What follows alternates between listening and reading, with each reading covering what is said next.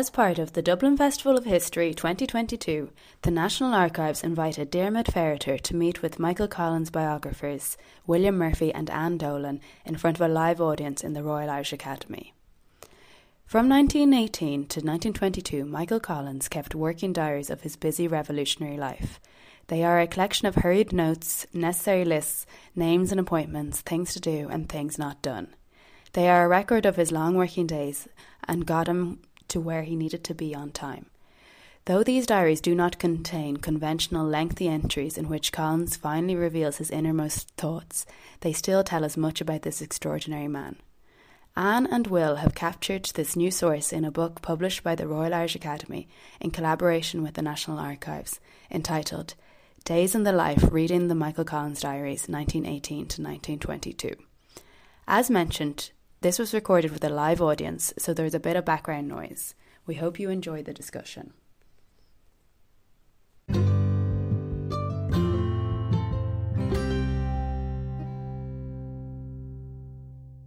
Here, it's a great pleasure to see you all in person, particularly because it's been so difficult to do that in recent years. It's absolutely lovely to see this room full.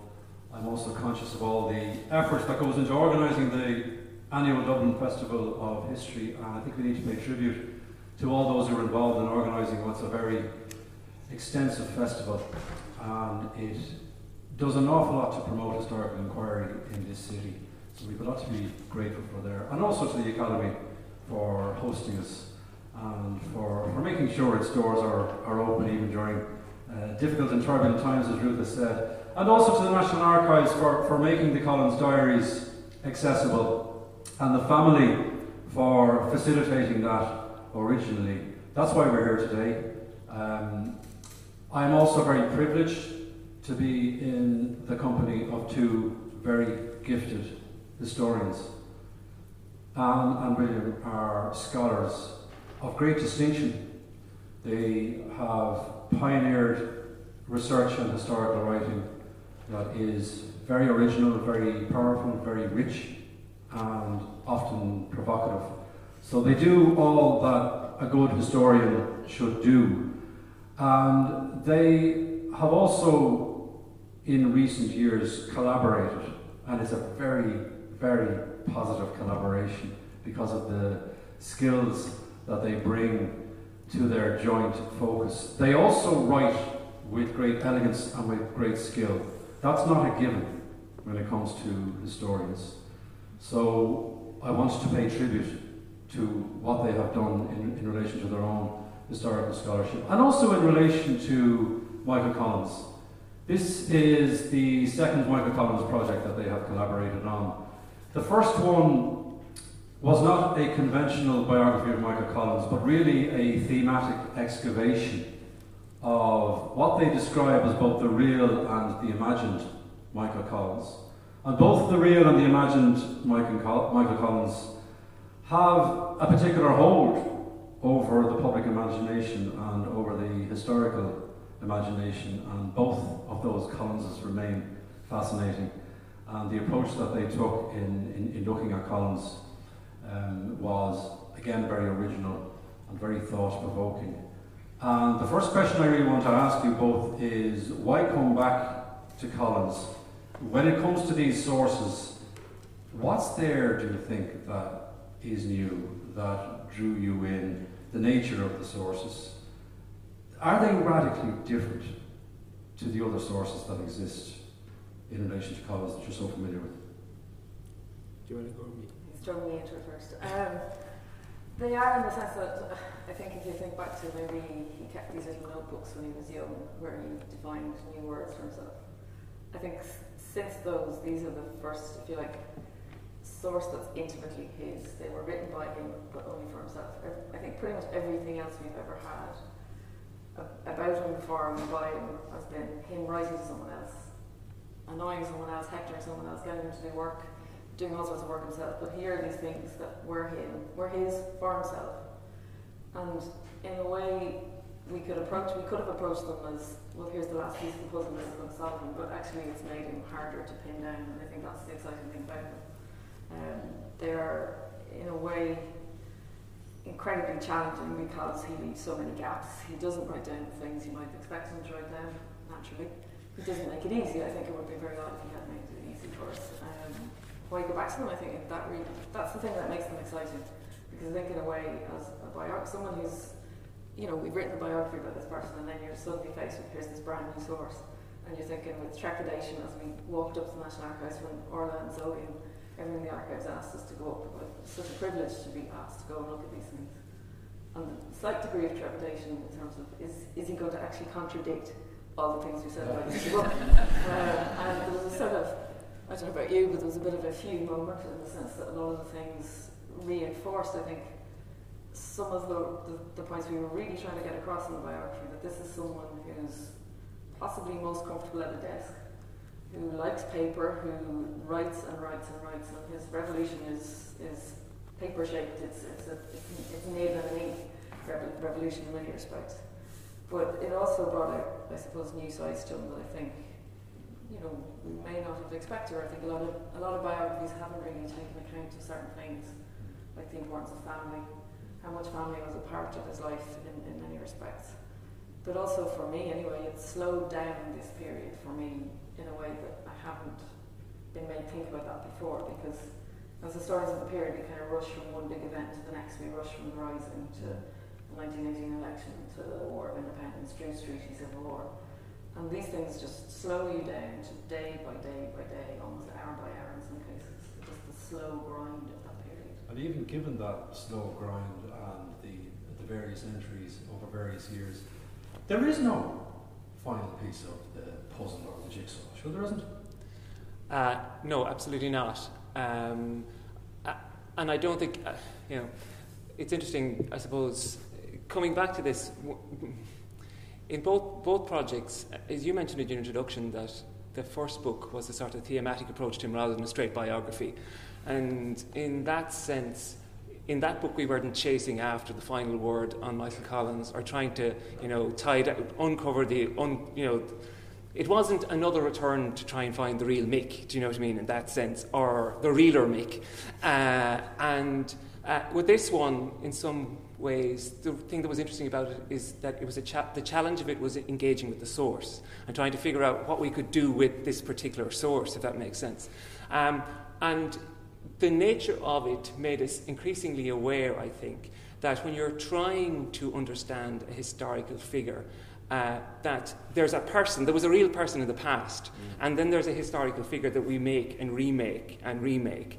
And with a source like this where there are so many gaps, you're made very aware of that process immediately, where you're trying to filling in the gaps, and the danger of either trying to treat this as the Rosetta Stone of Collins that was going to reveal something extraordinary, but also that tricky business of how can you try to say something useful about him without trying to, while acknowledging the fact that there was a real person in the past that we're never going to get to. What we are doing is we're creating a historical figure. There's the past and then there's history. Hilary Mantel, who died recently, in one of her Reith lectures, she said that history is the strategy we have devised for trying to deal with our ignorance of the past, I suppose. And I kind of buy that, do you know what I mean? And when you're dealing with a source like this, you're more and more made aware of how much you don't know. And on that very point, there's an awful lot that is not in the diaries. And when we consider some of the most momentous events, the most important political developments, for example, there are big, long gaps and silences. There are, yeah, and there are whole periods where he's. So let's start at a basic point. There are 5 of them, and the first couple of years, 1918 and 1919. What you're seeing largely are, noting down of meetings, aid memoir, notes to self, making sure really he gets to the meeting on time most of the time. He's not giving you self-reflection largely, and even he's only giving you part of his day. So very often in 1918 and 1919, I think you're getting his evenings. So all those meetings he's moving around to after he's done his day's work in the office. So even in a day-by-day basis, there are gaps. And, you know, you're trying to figure out, you know, I say there are meetings. So what there are actually is 8 o'clock, number 41, or 6 o'clock, number 37. So, you know, there's a huge space there that you've got to try and fill in. But then if you move through the years, if you get to 1920, there's hardly anything at all for the second half of 1920. Yeah. Probably because, you know, this is at the period where keeping a diary like this is most dangerous. So that's likely. And there's nothing at all for the first 9 months of 1921. So you know, that's just a big yawning space. And then you get to late 21 and 22, and what you have really there are, you know, daily to-do lists is what you're actually working your way through in some ways. And you can see him, that the process of this busy man crossing through the tasks that he's working his way through in the day. But even then, it's pretty clear that there are other diaries, like desk diaries, that are accounting for other parts of his life and other parts of his day. You know, so increasingly conscious that this is partial, and we had to try and figure out a way of, you know, making sense of a source which was very partial and yet present something, you know, kind of coherent and interesting. And this is part of the challenge as well, Anne, because you don't oversell these diaries, you don't overplay them, but you do acknowledge that there's a lot of coding that needs to be deciphered. There are winks in these diaries. Is that a fair way of describing it? Absolutely. I mean, but at the same time, I think there was that idea of the first time you get them in your hand and you read them and you think, you know, what can you do with these things? Because as you say, it's 8 o'clock at number 41. Yeah. You can decode that. You can figure out what number 41 is or whatever the number is. You can do that sort of work. And I think if, you know, other people will look at these diaries and approach them in an entirely different way and will do that sort of detective work in an even greater level than I think we probably did. But I think one of the things that really struck me is that when you look at them and you think, well, there's really obvious gaps there. He doesn't mention signing the treaty. He doesn't mention becoming a TD. He doesn't mention some of the things that you think, well, quick, take me to the 6th of December 1921. What does he have to say about what I felt like to sign the treaty? Nothing. And you kind of think, well, that's not his problem. That's my problem. I'm looking at this the wrong way. I'm not thinking about this source as the thing that he used. I mean, these are notes to remind himself to do things. They're not necessarily important things. He knew he signed the treaty, let's face it. So there's that sort of side to it. But I think it makes you think, well, what can I as a historian do with gaps? And I think the winks are there, yes. I mean, you know, Will probably speak better to this idea of the Lincoln prison escape. But like there's other things as well he mentions when I was particularly struck, the day Harry Boland is buried, he writes this note about buying knickers and socks and stuff, and you're thinking, you could look at that and is this an incredibly callous person?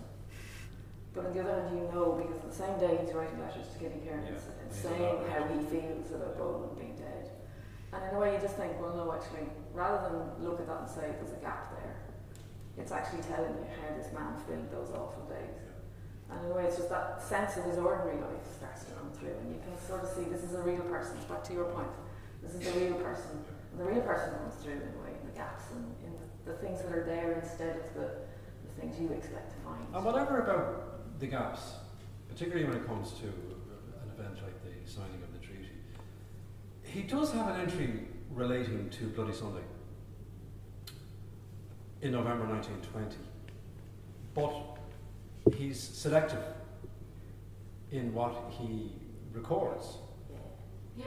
Would you just explain that a bit, because it's intriguing? Yeah, I mean, he writes after, again, back to your point, he's quite silent. He goes quite silent in the second half of 1920 for obvious reasons, maybe.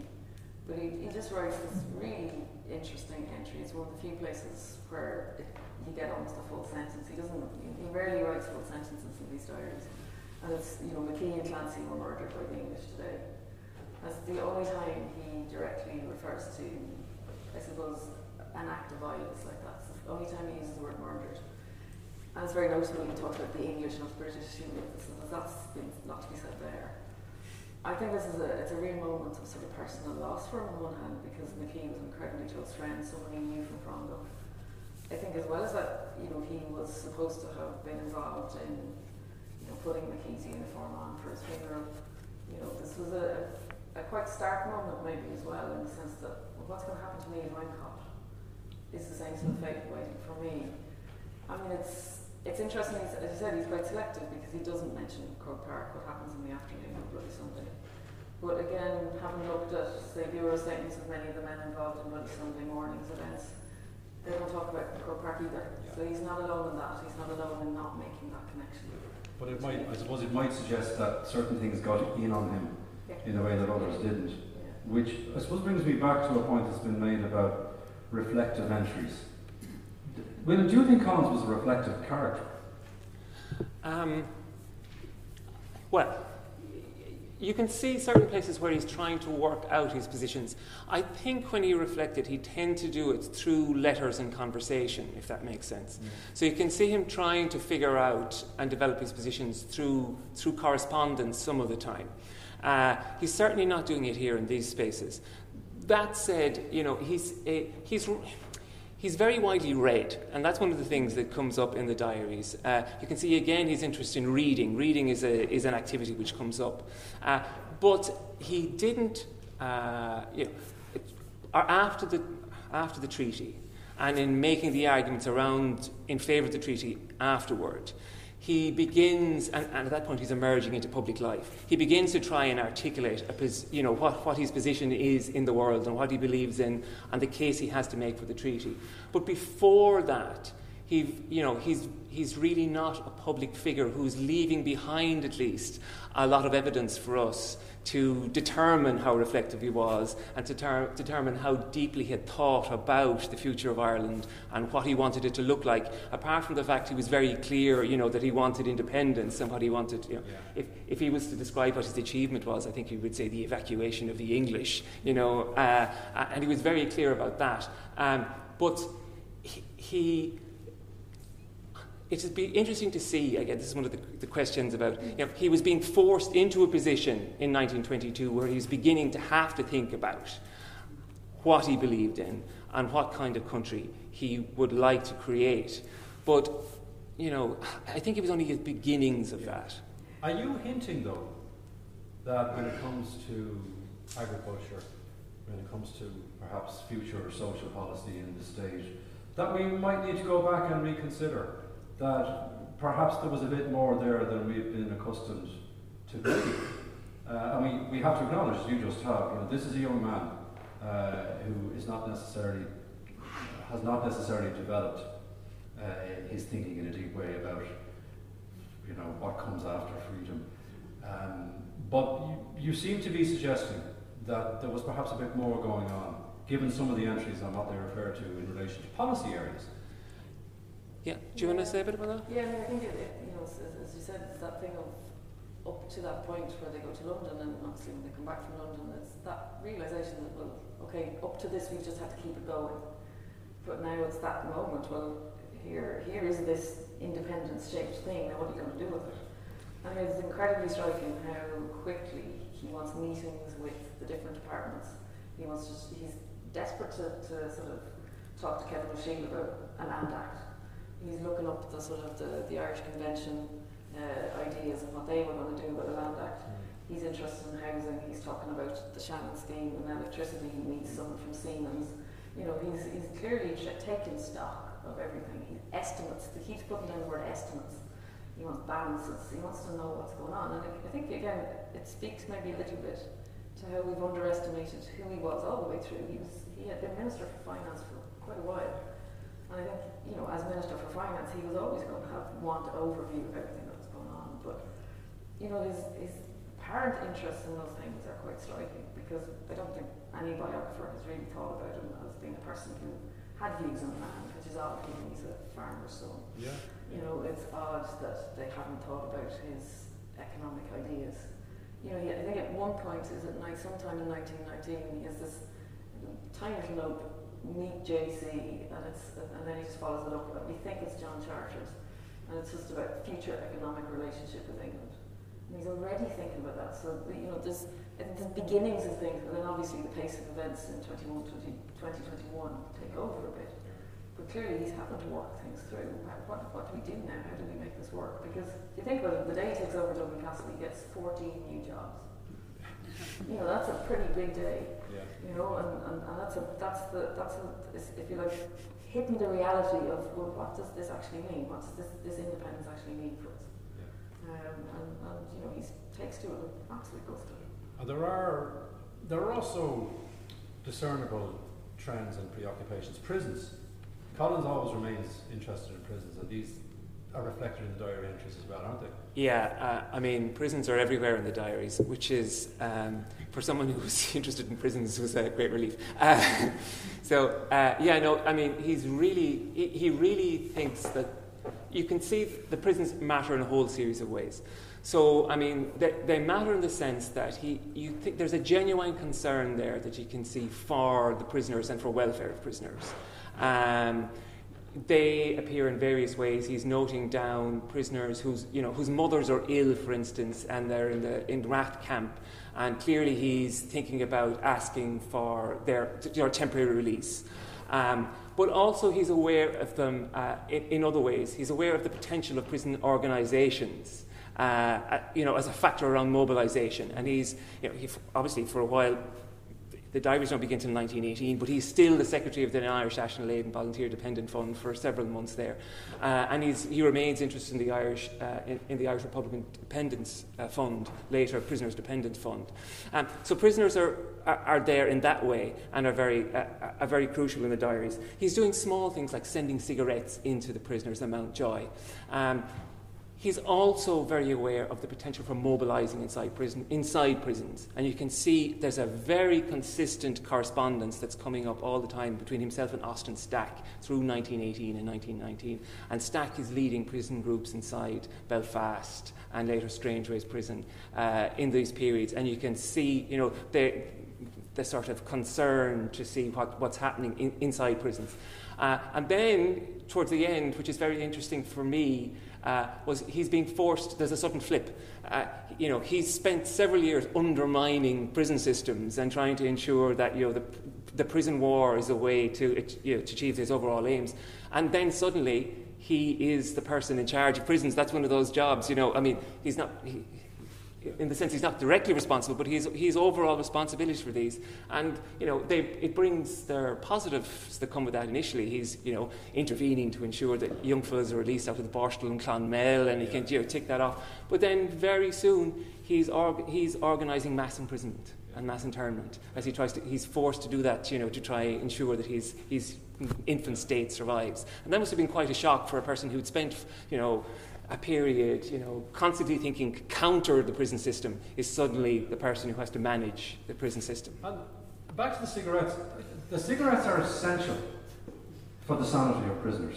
Yeah. And we have testimony from prisoners who were deprived of cigarettes as nicotine addicts. And they were going out of their minds. And Collins made an entry about cigarettes himself. And you've quite a wry comment on the decision that he made. Explain. I think that was my fault. He gives up cigarettes, or he just has stopped cigarettes today at some point in 1919. And I must admit, I couldn't resist it. It's probably not the best time to give up cigarettes. But his own. That's where you get these little insights into his kind of behaviour. But did he stay off them? We don't know. We're not sure. He doesn't say, God, I love a cigarette, 3 months later or anything like it. He's very concerned at some point in 1921 when the Dáil they decide that they're going to ban smoking in their offices. Yeah. And obviously some people haven't stopped smoking in the offices, and there's correspondence with De Valera where he's insisting that this, has to be enforced. And I don't know whether it's because, the temptation to cigarettes is too much for him, or whether it's just this instinct that we've decided this is going to happen, and so we must make it happen. Yeah. He did that years ahead of his time, with no smoking in public offices. But it does bring up the wider issue of his health, of course. Yeah. The poor devil is getting a bit porty. And this is commented on. that he's developing a bit of a paunch, Yeah. and the gels are on display. And is it too mean and cheeky to say he was also stuffing his face for Ireland?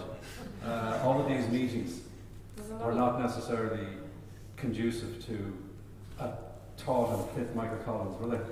There's a lot of lunches in the diary in 1922, particularly. I mean, he's doing a lot of business over lunches. It's a way to meet people. And again, he was always using the sort of sociable activity as a way to meet people as well.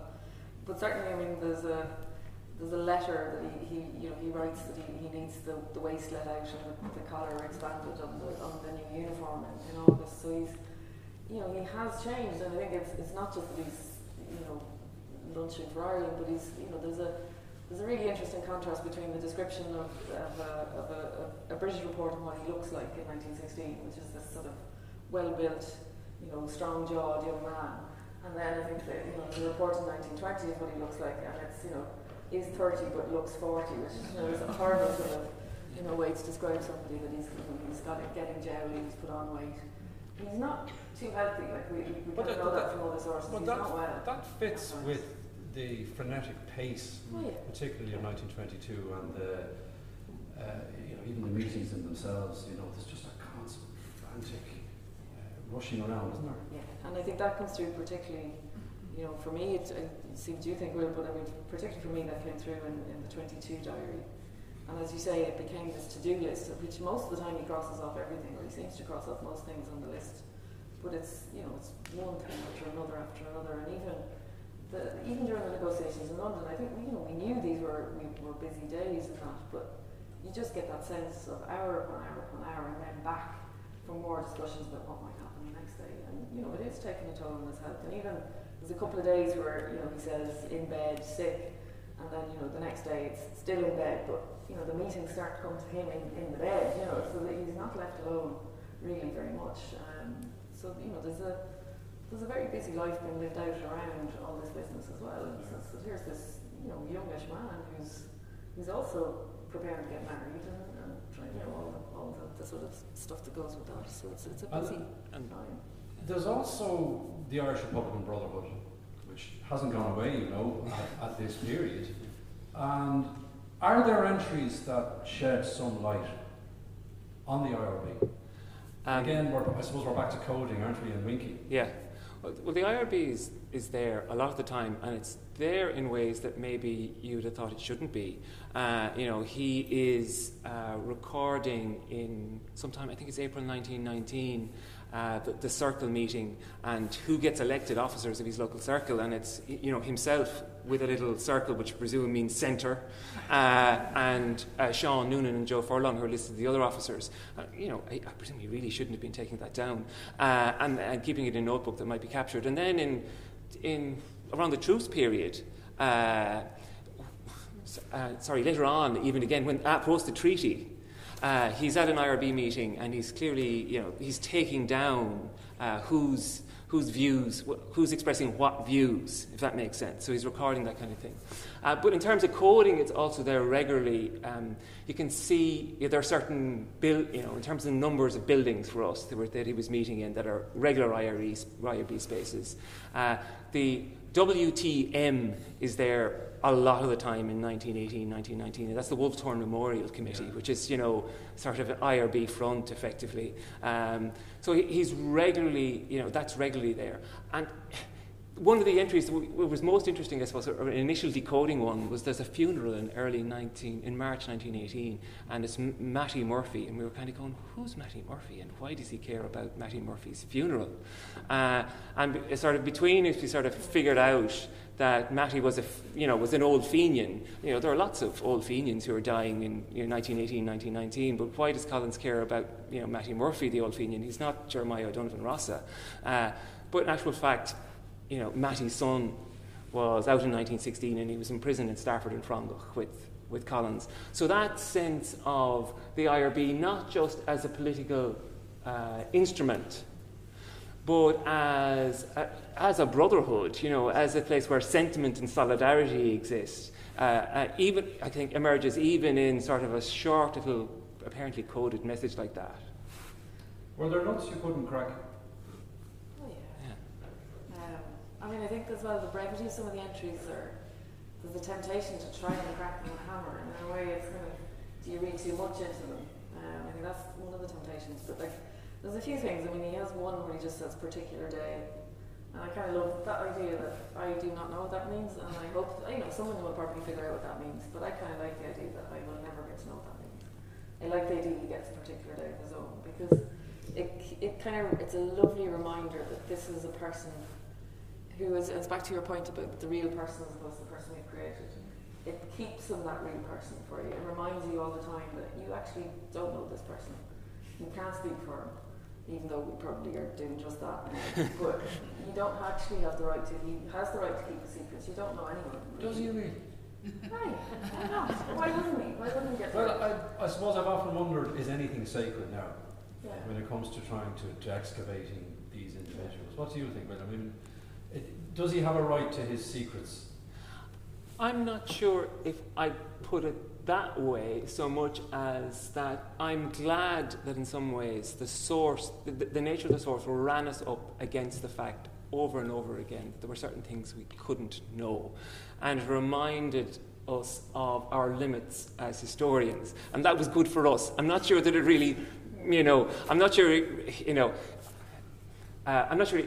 Michael Collins doesn't care whether we know all these secrets or not at this point.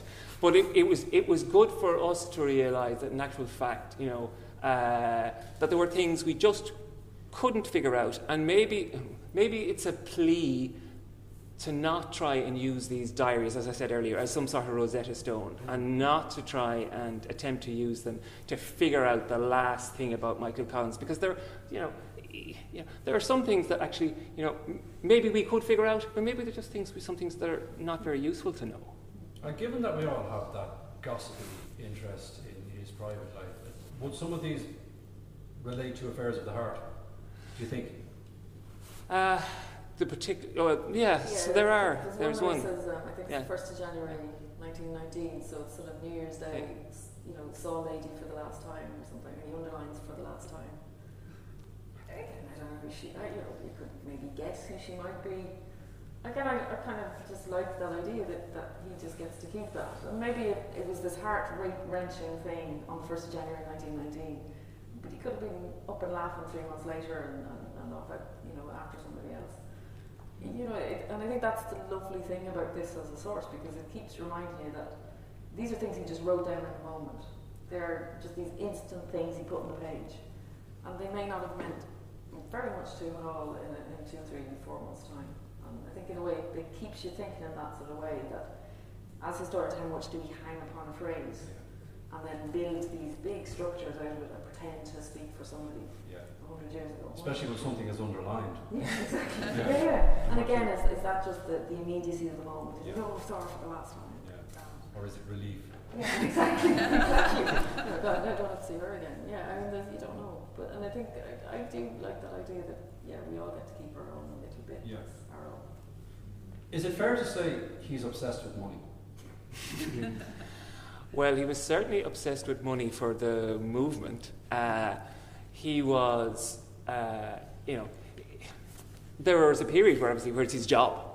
Okay, so he's the Minister for Finance, and these diaries really, for the first half of 1920, there's, the dominant type of entry are just lists of donations coming in associated with the Dolan loan, and he was meticulous in terms of obviously noting down how much was coming in, where from, sometimes who was donating him, and that's quite interesting. Who's who's the individual, who's the conduit of the money coming to him. Day after day after day after day, there's lists like that through 1920, and I think it reminds us in some ways that why is that important to him? Well, he needs the money for a number of reasons. He needs the money for he's in charge of making sure that money comes in. To buy the arms to undermine the existing state, but also to build up that counter-state which he's in charge of. But also, I think it's a reminder that he's hung his reputation at that point on delivering that money being that, whether he achieves that or not, is crucial to how he projects himself out into the movement. So it's very important for him to deliver the money.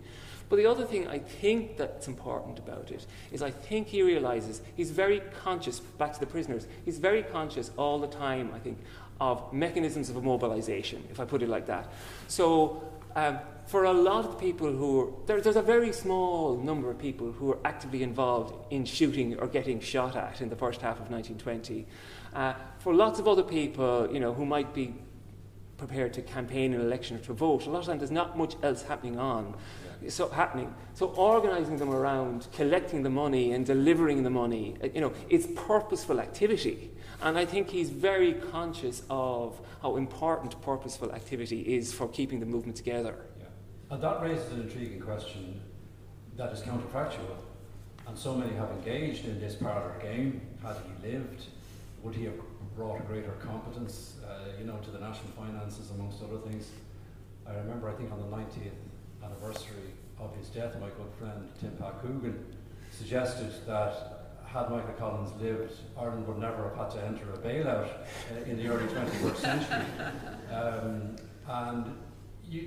There are all sorts of fanciful assertions that have been made at various stages, and we're aware of the annual pilgrimage to Dolan of Law and hitching Collins on to whatever is dominating the news or current affairs at the time, including the suggestion that he was a great feminist and so on, stripping him of his Edwardian context and attitudes. But is there validity, and is there anything in those diaries that would give validity to some of those counterfactual speculations?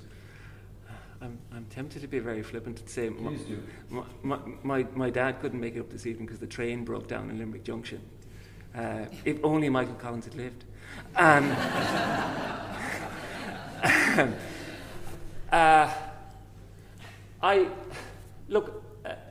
One of the things that's clear about him from the previous book and from this again is just how much energy he had and how hard he worked. Okay?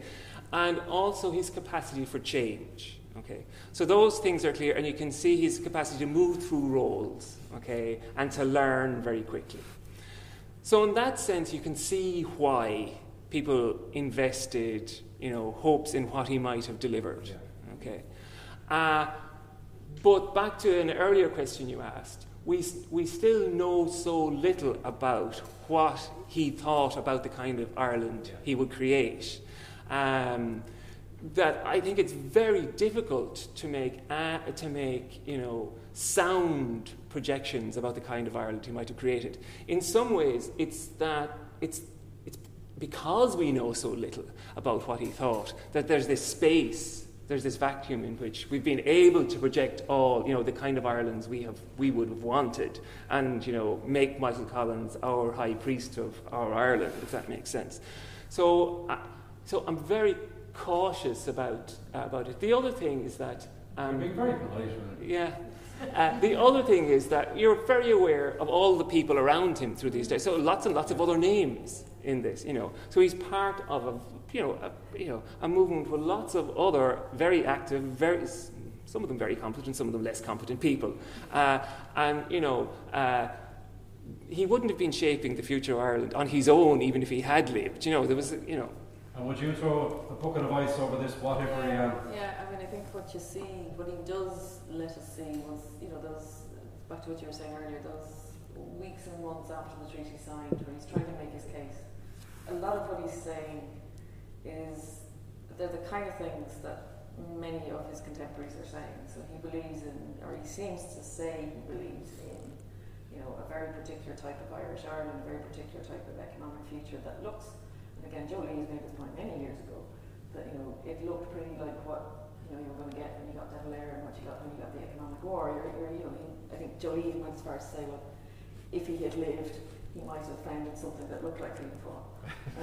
He's very much a man of his time in terms of, from what we can gather, I suppose from what he left, he looks like he's projecting policy that could have been said by many of his contemporaries. And, I was really just struck with that idea that Michael Hayes, who was very much a part of the government that followed, he talks about this idea of when Parnell died, when the Parnell split happened, it took 10 years for the movement to recover from his loss. But when Collins died, we replaced him within as many hours.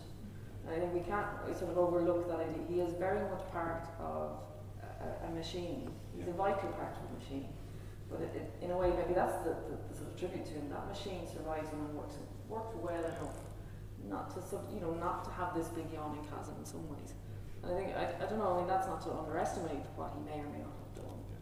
But you're just struck again and again. He was very much of his time and of the idea. He's also a vital part of the family, his family. To bring it back to the personal and human elements. Is there much in these diaries that gets you thinking about Collins and the family? He was the youngest. Yeah, I mean, I think in ways most of the biographies look at the family or have looked at his family in a very, very self-serving way, in the sense that what is it? If we look at his family, what is it that tells us what is it that made him this sort of great figure, as opposed to looking at his family on their own terms? And you have this sort of interesting situation where the youngest member of the family becomes this incredibly influential figure. And by him becoming that changes their lives. I mean, that puts that family in danger. I mean, you can see, Sean Collins lost the family, the family home was destroyed.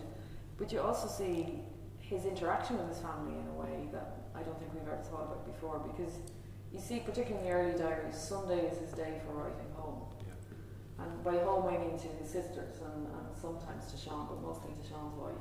But always to Hanny, the sister that he lived with in London. And in a way, the family is just this part of his life that we haven't really taken account of in that way. But at the same time, his role, his responsibilities towards that family are changing as he's becoming this more prominent figure. So you can see, he's doing things for Sean. He's getting a doctor's appointment. He's sending him a gun. When Mary's husband dies, you suddenly see, he's starting to take a role there, which I think we've seen as well from the military service pensions. Mary's application, it's very clear that he took on a very active role in looking after her and her 9 children. So you have this sense of this youngest child who goes out into the world and becomes Michael Collins. That has to have had a huge effect on the fame. Yes, alone, yeah. Because there's this sort of gossipy, side to even the British press after his death. And there's like one case where I think a journalist just goes up to Hanny in the street in London, and very clearly, very soon after he died, and she's clearly distraught by this. And then this gossipy stuff that Winston Churchill had bought her ticket to come back to Ireland for the funeral. And those pictures of his brother, over the grave, over his coffin, they're incredibly, intrusive in some ways. Yeah. But you can clearly see this is a family that has got to cope with the fact that they are Michael Collins brothers and sisters. And in relation to the last few months, are there signs of the increasing strain and danger, or is it business as usual? I think you can. It's certainly there in terms of. Well, one of the things that's striking about is that if you just look at names, for instance, it might be a bad sign if Michael Collins used your surname, but it's a bad sign if he used to identify you by an abbreviation or your first name, and then you start to become identified by your surname. Very interesting. Okay, so someone like Austin Stack is Oz, or whoever a lot at the time, or Austin, and then he becomes Stack, or Harry becomes Boland. Okay, so you can see the sort of strains emerging in those kind of little subtle ways, if that makes sense.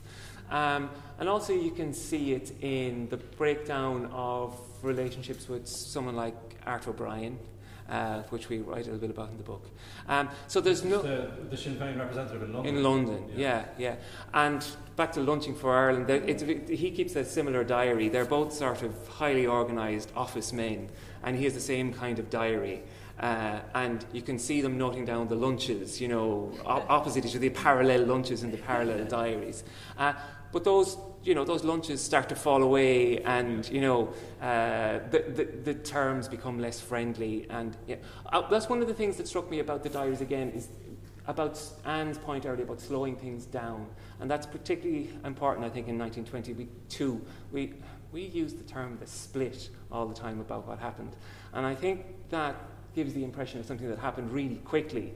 But actually, if you look at it, you can see the relationships falling apart, kind of sundering slowly, and the reluctance and sort of, distress that some of that falling apart causes across sort of, it's happening even before the treaty is signed. In some instances, they can see the problems coming. Definitely, it was interesting to see that the day by day of 1922 again reminded you that it didn't go from, treaty to civil war. There's this period of, angst, distress, trying to prevent a war, preparing for a war. Yeah. I just think there's bits where there is business as usual, and at times when you think, God, he's too many other things to be doing, but he's clearly meeting people when he's going around in Cork before the election. And he's making these little notes with somebody who wants a job in the local school, and he's giving out about army mattresses and things. So he's really fixated on all the minutiae in some ways, and it clearly still speaks back to that thing of he can't. At times he's that sort of seems to be that sort of person who thinks that nobody else can do a job as well as I can. So there's that sort of instinct still seems to be on display. And maybe that he's tormented by lack of sleep. Possibly, exactly. But also, thinking back to the IRB meeting that you were talking about, I think it's April 22. One of the things he notes down is Micheál do away with him, and that must have been a hell of a thing to just sit there and write that down by yourself, and just what did he mean? I think he was just writing down something that again, it's hard to. We're potentially overreading, but whether somebody at the meeting says he has to be gotten rid of, but that's the way certainly I think Rex Taylor read it. That this was, he's going to have to be gotten rid of. We can't have him around anymore. And that's a hell of a thing to sit and hear. So again, while he's business, in some ways you could look at that 22 diary, and as you're moving, as you say, that pace quickens. But then at the same time you get these stark moments where you think, God, this is really fun part. I'm going to open this up to the floor now, but before I do that, I just want to ask you one last question about the final entry in the diary. What is it, and what might we read into it? So he had three, it was 1, 2, 3 that day, 2 mass, 3 blank. Mass, it was Sunday. So I suppose the first thing maybe to say about it. It's interesting, again, back to your earlier question about some of the projections of him as potentially a person who was likely to lead a more secular Ireland, and one might be tempted to see it wasn't he regularly attended mass. One of the things that surprised me in the diary, which probably it shouldn't have, but it did, was how frequently priests' names appear in the diary, and how regularly he was working with priests across the country, in particularly in the delivery of the money of the Dáil loan. The Ireland he created, he might have created, I think might have been less pietistic perhaps, but I don't think it would have been secular, and he was certainly very aware that the church was a power in the land, and the priests were powers in localities, and these were people he needed to work with. There's a temptation to overread it, which maybe we did in the book a bit, because in a way there's something interesting about the diary. Kind of starts with him going to Cayley's, and the last entry is he's going to mass. In a way he's got older in that period, so there's maybe something to read there, but you can overread the brevity of these things, and I think this one is one of them. And I'm pretty sure there was something like 9 soldiers killed in Kerry, and their bodies had just been brought back to Dublin, so I don't know whether that mass might have been particular to that event. I don't know, but again, it's just thinking in terms of some of the other documents he was writing at the time.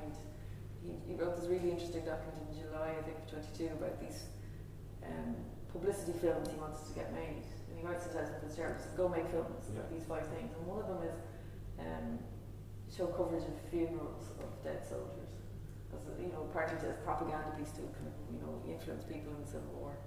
I don't know, so that in a way we can link this, something like that, the 9 soldiers mass. But again, maybe he just went to mass, as you said, it was Sunday, and he had to go to mass. So you see, this is the danger of, in a way, of over decoding. You can just take it at face value as well, and that's the beauty of this thing. Of course, it's It's exactly where we were at this time 100 years ago, dead soldiers in our Civil War. You've done great justice to the texture of the diaries, and you've really brought marvellous insights, and I want to thank you both very much. Thank you.